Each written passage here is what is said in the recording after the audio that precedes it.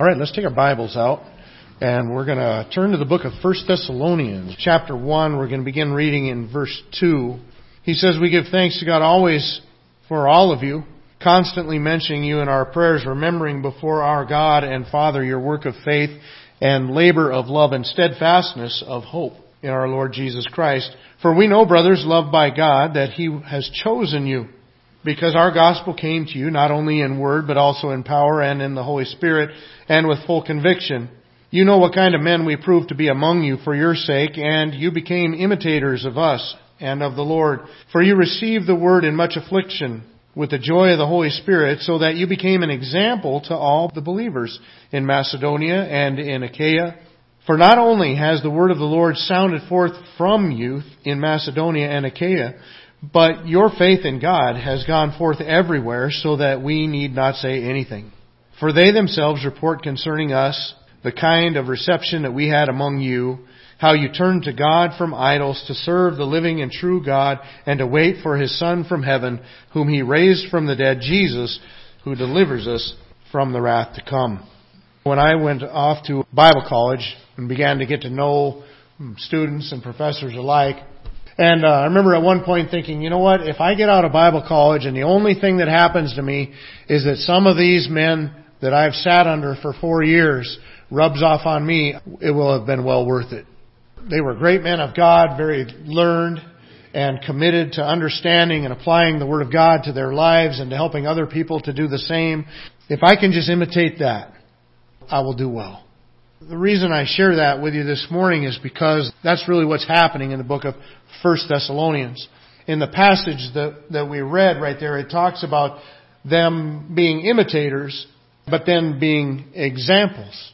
In all of life, you're born into this world knowing nothing and not how to accomplish anything either. And that's going to change. And as you grow up through life, you begin to absorb from other people. You hear teaching and you watch examples that are in front of you, and children learn from their parents, and then they go off to school and they learn from teachers and they learn from coaches, and you learn from a large variety of people that are in your life. But you know, the way it works is at the beginning we just kind of imitate. We see people doing something and we do just that. I remember that's how I learned how to snow ski. The first time we went snow skiing was with a youth group down in southern Minnesota, and we went to a ski lift and a resort on a winter weekend retreat with our youth group, and we'd never been skiing before, and we went up the bunny hill, and it took us quite a while to get down the bunny hill. It was a little steeper than the one we usually take our youth to. At least it felt like it to me. And took us quite a while, and we thought, boy, this isn't working. I don't know what to do here. And then we noticed that they were going to start a beginning ski class. They had everybody kind of circled up, so we kind of shuffled over to that, and we got in on the ski class, and they started teaching you how to get up when you fall down and that kind of stuff. And about that time, a friend of mine, Mark Young, who we just prayed for a little bit ago, he came skiing by with a couple other guys headed for the chairlift, and I thought, you know what, I'm just going to go follow them. And so I tagged along with them, and I followed them, I watched what the first couple of them did, getting on the ski lift. And so then when it was my turn, I got positioned right, and I got on the ski lift, went up the hill, and I followed them over, talked them into going down the bunny hill. They weren't itching to go down the bunny hill. They were much better skiers, but they did it for me. And when they got off the lift, I was behind Mark, and I saw what he did, kind of how he shifted his weight, and I just did what he did and followed him down the hill, and I made it down the hill successfully just by imitating, copying what I saw him doing. Well, that's what the Thessalonians were doing. And so not only when it comes to skiing and things like that, but in spiritual things too. We learn lessons from our parents, and we learn lessons at Sunday school, and we learn lessons at church, and we start to learn how to relate to God. Well, the Apostle Paul had been through the area and planted a church in Thessalonica and led these people to Christ, and then they led others to Christ, and the church was growing. And very quickly they went from being imitators to being examples.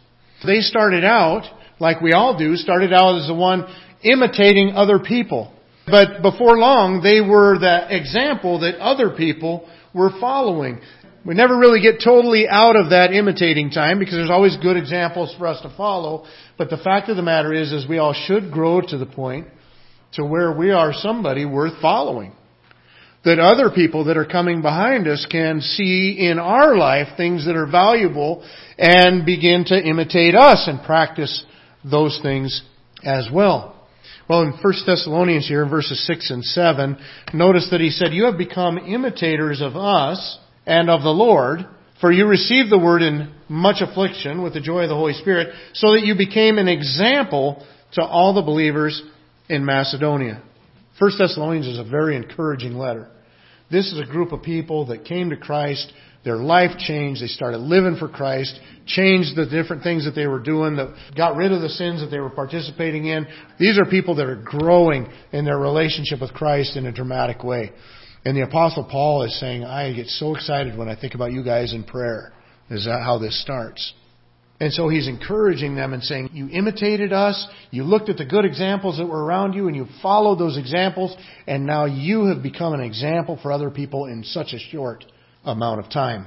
In the next chapter, he's going to mention it again in chapter 2 and verse 14. He says, "You, brothers, became imitators of the churches of God in Christ Jesus that are in Judea. For you suffered the same things from your own countrymen as they did from the Jews." So these people, when they first came to Christ, they were in a place that Christianity was being persecuted. There was a price to be paid for putting your faith in Christ. You know what they did? They looked at the example that they knew of, which was the Jewish Christians back in Jerusalem who were being persecuted for their faith. And they learned that from their example that the way to deal with persecution is to stand up under it. To grow stronger in your faith, be willing to pay the price, be devoted to Christ. They became imitators, not only of the Apostle Paul, which he already mentioned in chapter 1, but they became imitators of the church in Jerusalem that had grown under suffering as well. And now the Thessalonian church is growing under that same kind of suffering. Throughout the New Testament, it constantly encourages us to be both of those things. It encourages us in many places to imitate people that have grown to a greater plane of spiritual understanding than we have, and to let that grow us in our relationship with Christ. In 2 Thessalonians chapter 3, verses 7 through 9, he would write to the same group of people at another time, "For you yourselves know how you ought to imitate us. Because we were not idle when we were with you, nor did we eat anyone's bread without paying for it, but with toil and labor we worked night and day, that we might not be a burden to any of you. It was not because we do not have the right, but to give you in ourselves an example to imitate." He also tells us in 1 Corinthians chapter 4, verse 16, he says, "I urge you then, be imitators of me."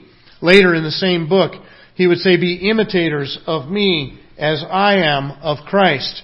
In Ephesians chapter 5 and verse 1, "Therefore be imitators of God as beloved children." Hebrews chapter 6 verse 12, "So that you may not be sluggish, but imitators of those who through faith and patience inherit the promise." Regularly through the New Testament, it tells us, look, we need to imitate what we see in God. We need to imitate what we see in Christ. We need to imitate what we see through the apostles, because they are imitating Christ. And so we get a good picture of what that means. He would tell the Hebrews, you need to imitate other people who through faith and patience have endured some of the same things that you're enduring. Gain from their strength. Imitate them. And then as we imitate them, it builds us to the place where we can be an example. 1 Timothy chapter 4, verse 12. It says, "Let no one despise you for your youth, but set the believers an example in speech, in conduct, in love, in faith, in purity."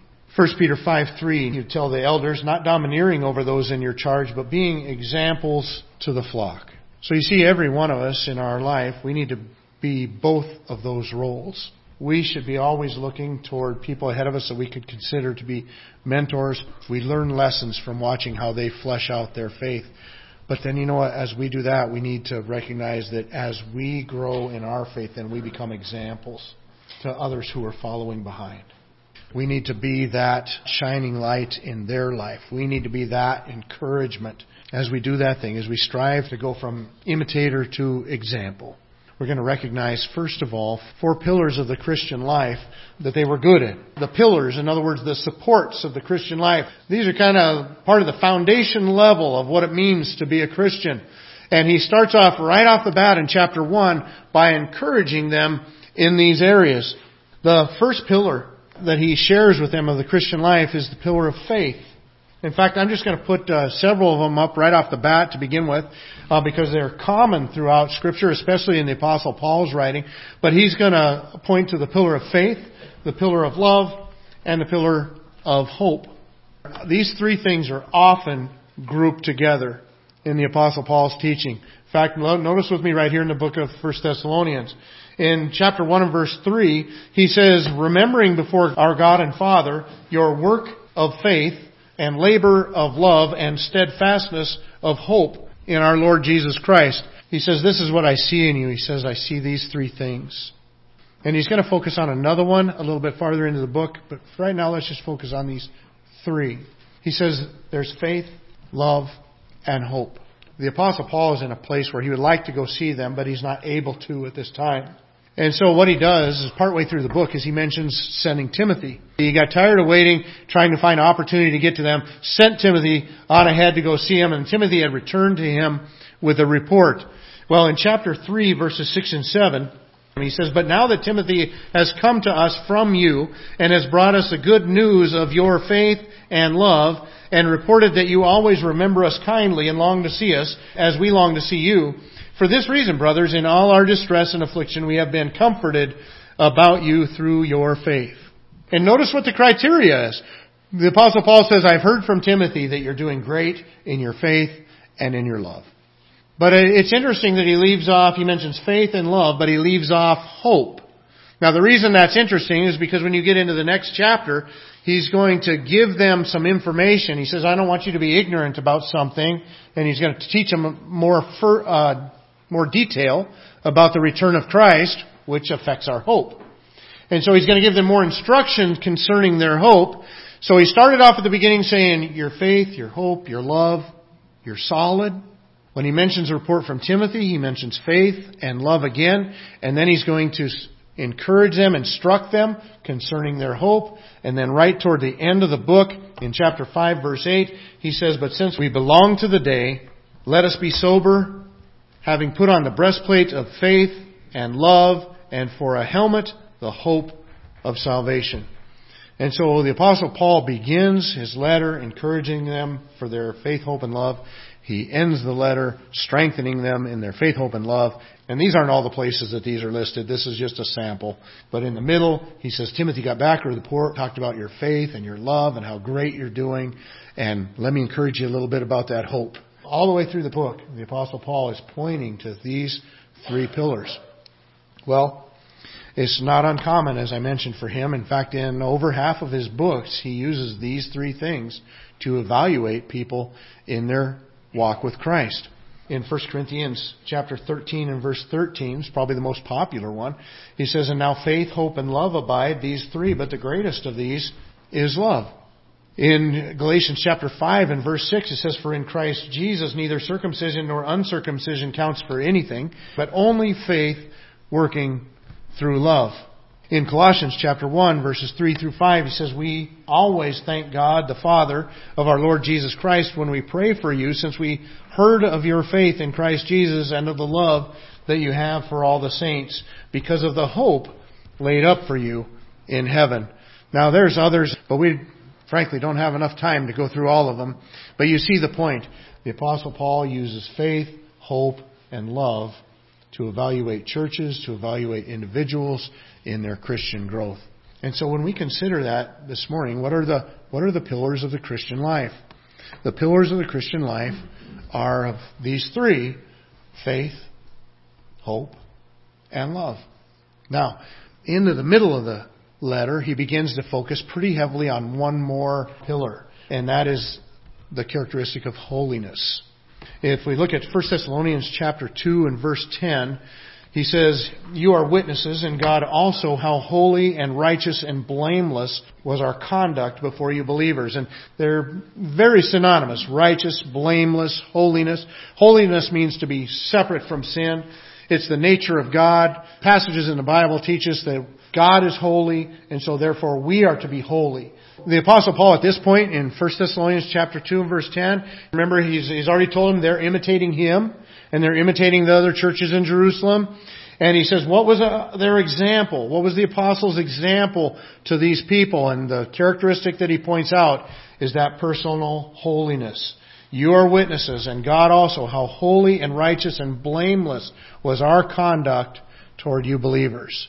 This was our conduct before you so that you could imitate that and implement that in your life. And so God wants faith, hope, love, and holiness to be a part of our life. It focuses on it more as we get into chapter 3, verses 12 and 13. It says, "And may the Lord make you increase and abound in love for one another and for all as we do for you, so that He may establish your hearts blameless in holiness before our God and Father at the coming of our Lord Jesus with all His saints." He gets into chapter 4, verses 3 through 8, still focusing on it. This is the will of God, your sanctification. Now, the word sanctification is very closely related to the word holiness. The word sanctification means to be set apart for God. And the word holiness pretty much means the same thing. It means distinct, set apart, and separate from sin. He says, "For this is the will of God, your sanctification, that you abstain from sexual immorality, that each one of you know how to control his own body in holiness and honor, not in the passion of lust like the Gentiles who do not know God, that no one transgress and wrong his brother in this matter, because the Lord is an avenger in all these things, as we told you beforehand and solemnly warned you, for God has not called us to impurity, but in holiness. Therefore, whoever disregards this, disregards not man, but God, who gives His Holy Spirit." So as we look within this passage, God gives us the holiness as one of those pillars. He alludes to it with the apostles' example. He says, look, we lived a life of holiness before you so that you would have it to imitate. That's what they're praying for them, that God would establish them in that holiness. He says, this is the will of God in your life, holiness. God is holy. You need to be holy. He strengthens it by saying, you know what? God's not going to take this lightly. God is the avenger. He will avenge sin. Holiness is not an option. It is crucial to the Christian life. And then he ends with this statement, and he says, therefore, whoever disregards this, disregards not man, but God. And so, obviously, he puts a lot of emphasis on personal holiness. Our duty to live separate from sin. In fact, you know what it reminds me of? It reminds me of the wedding yesterday. In fact, all the weddings we did this summer. They all contain a part where it says, forsaking all others. You know, where you'll cleave to your husband and wife, be joined to your husband and wife, forsaking all others. In fact, one of the verses that we read in Ethan and Tiffany's wedding yesterday talked about hating what is evil, clinging to what is good. That's what our relationship with God is like. We can't cling to a holy God and hold on to our sin at the same time. It's like oil and water. They don't mix. God is never okay with our sin. God is never just overlooking our sin. And that's the point that he's making through this part of the book of 1 Thessalonians, is that we're called to personal holiness because we're called to be imitators of God. And God is the avenger against all such things. And so that personal holiness is an important part of our Christian life. Now, how did these guys get so good at it so quick? Right? We see the things that they're commended for. They're commended for their faith. They're commended for their love. They're commended for their hope. He says, you guys are doing good in these things. You're commended for their holiness. These guys were growing in their personal holiness. They were shedding the sins and getting rid of those out of their lives. How did they get good at it so quickly? You know, when somebody excels quickly at something, it catches our attention. And that's exactly what's happening in the book of 1 Thessalonians. These people are growing so dynamically in their faith that it catches Paul's attention and he's just loving it. Well, as we read through the book of 1 Thessalonians, there are several places in there where you get an indication of what led to this growth. How come they're growing so much faster than maybe somebody else? And so as we look at that, we're going to look at the steps, then 4 steps to this productive Christian life. Now, the first step that we see in this productive Christian life is that they took the gospel very seriously. What is the gospel? The gospel that is that Jesus died on the cross for our sins, that He was buried, and that He rose again on the 3rd day, according to the Scriptures. That He laid down His life for us, paying for our sins, thus delivering us out from under our sins, providing the forgiveness for us. Well, in 1 Thessalonians chapter 1, verses 4 and 5, it says, for we know, brothers, loved by God, that He has chosen you, because our gospel came to you not only in word, but also in power and in the Holy Spirit and in full conviction. Gospel came to them not only in word.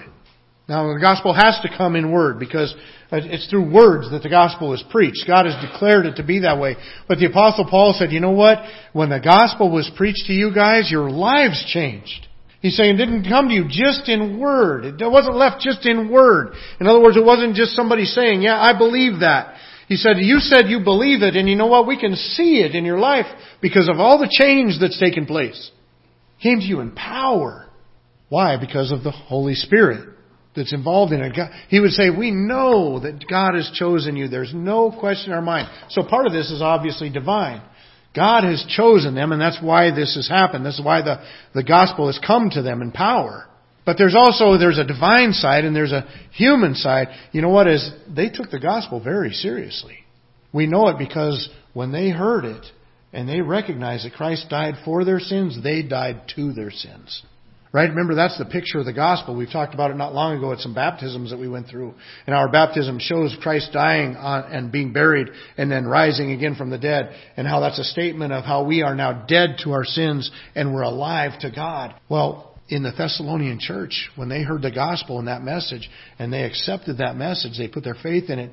Like I said, Christ died for their sins. They died to their sins. And they began to really grow in this faith and hope and love and holiness.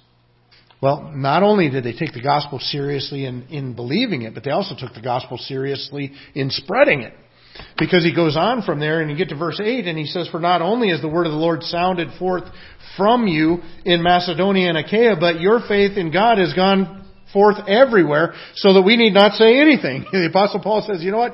You guys are out there preaching the gospel, sharing your faith so much that he says, I don't even really have to share the gospel everywhere I go, because you guys have already done it. And so these guys were aggressive at believing the gospel, putting it into work in their life, and aggressive at sharing the gospel with other people as well. And so they took the gospel seriously. Made a big difference in their life. Not only did they take the gospel seriously, but they took sin seriously. Chapter 1, verses 9 and 10. Notice he says, for they themselves report concerning us the kind of reception we had among you, how you turned to God from idols to serve the living and true God and to wait for His Son from heaven. You know, that had to be tough for them.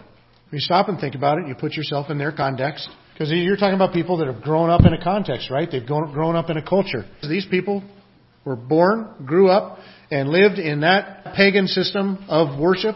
And so, what's it going to be like for them? What's it going to be like for them when they stop going to the temple with their family? The temple of Aphrodite or one of these other gods. It's going to rock the boat in their family, isn't it? It's going to rock the boat in the lives with their friends, their co-workers. In their society, they weren't born in a Christian nation. In their society, the pagan gods ruled the world. And the Christians you beat up on because they didn't follow you to the temple to worship the pagan gods. These people, to change their life, would pay a price for that. And they paid that price willingly. And so that's somebody that took their sin seriously. You know, Jesus taught us, He says, if your right hand offends you, cut it off. Better to go into heaven with one hand than to go into hell with both of them. If your right eye offends you, pluck it out. Better to go into heaven with one eye than to go into hell with both of them. You see, we have to be decisive with sin. They were decisive with sin. They stopped worshiping the false gods. They turned from idols to worship the living God. So they took their sin seriously. Also, they took the Word of God seriously. I love in our men's Bible study a while back, we were focusing on that quite a bit as Jim was leading us through it. That nobody's going to grow very far in their faith without taking the Word of God seriously was his main point, and he's absolutely correct. The Apostle Paul tells that in 1 Thessalonians here in verse 13.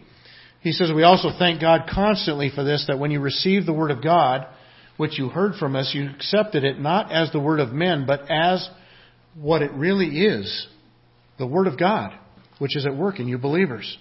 But as he preached the Word of God to them and everything, they took it for what it was. They recognized that this is not just some guy's opinion. I remember hearing another pastor one time. I was discussing a subject of cultural relevance in our culture at the time, about 10 years ago. And they read a passage of the Bible and they said, "Now, what do you think of the Apostle Paul's 2,000-year-old opinion?" Unfortunately, it's a shame to say that person was a pastor of a church, because when we read this book, this is not the Apostle Paul's 2,000-year-old opinion. The day that he wrote it was not Paul's one-day-old opinion. It is the Word of God, and that's what the Apostle Paul is telling them. He says, look, you guys were able to excel so quickly in your faith and imitate so well. Why? Because you took the Word of God seriously.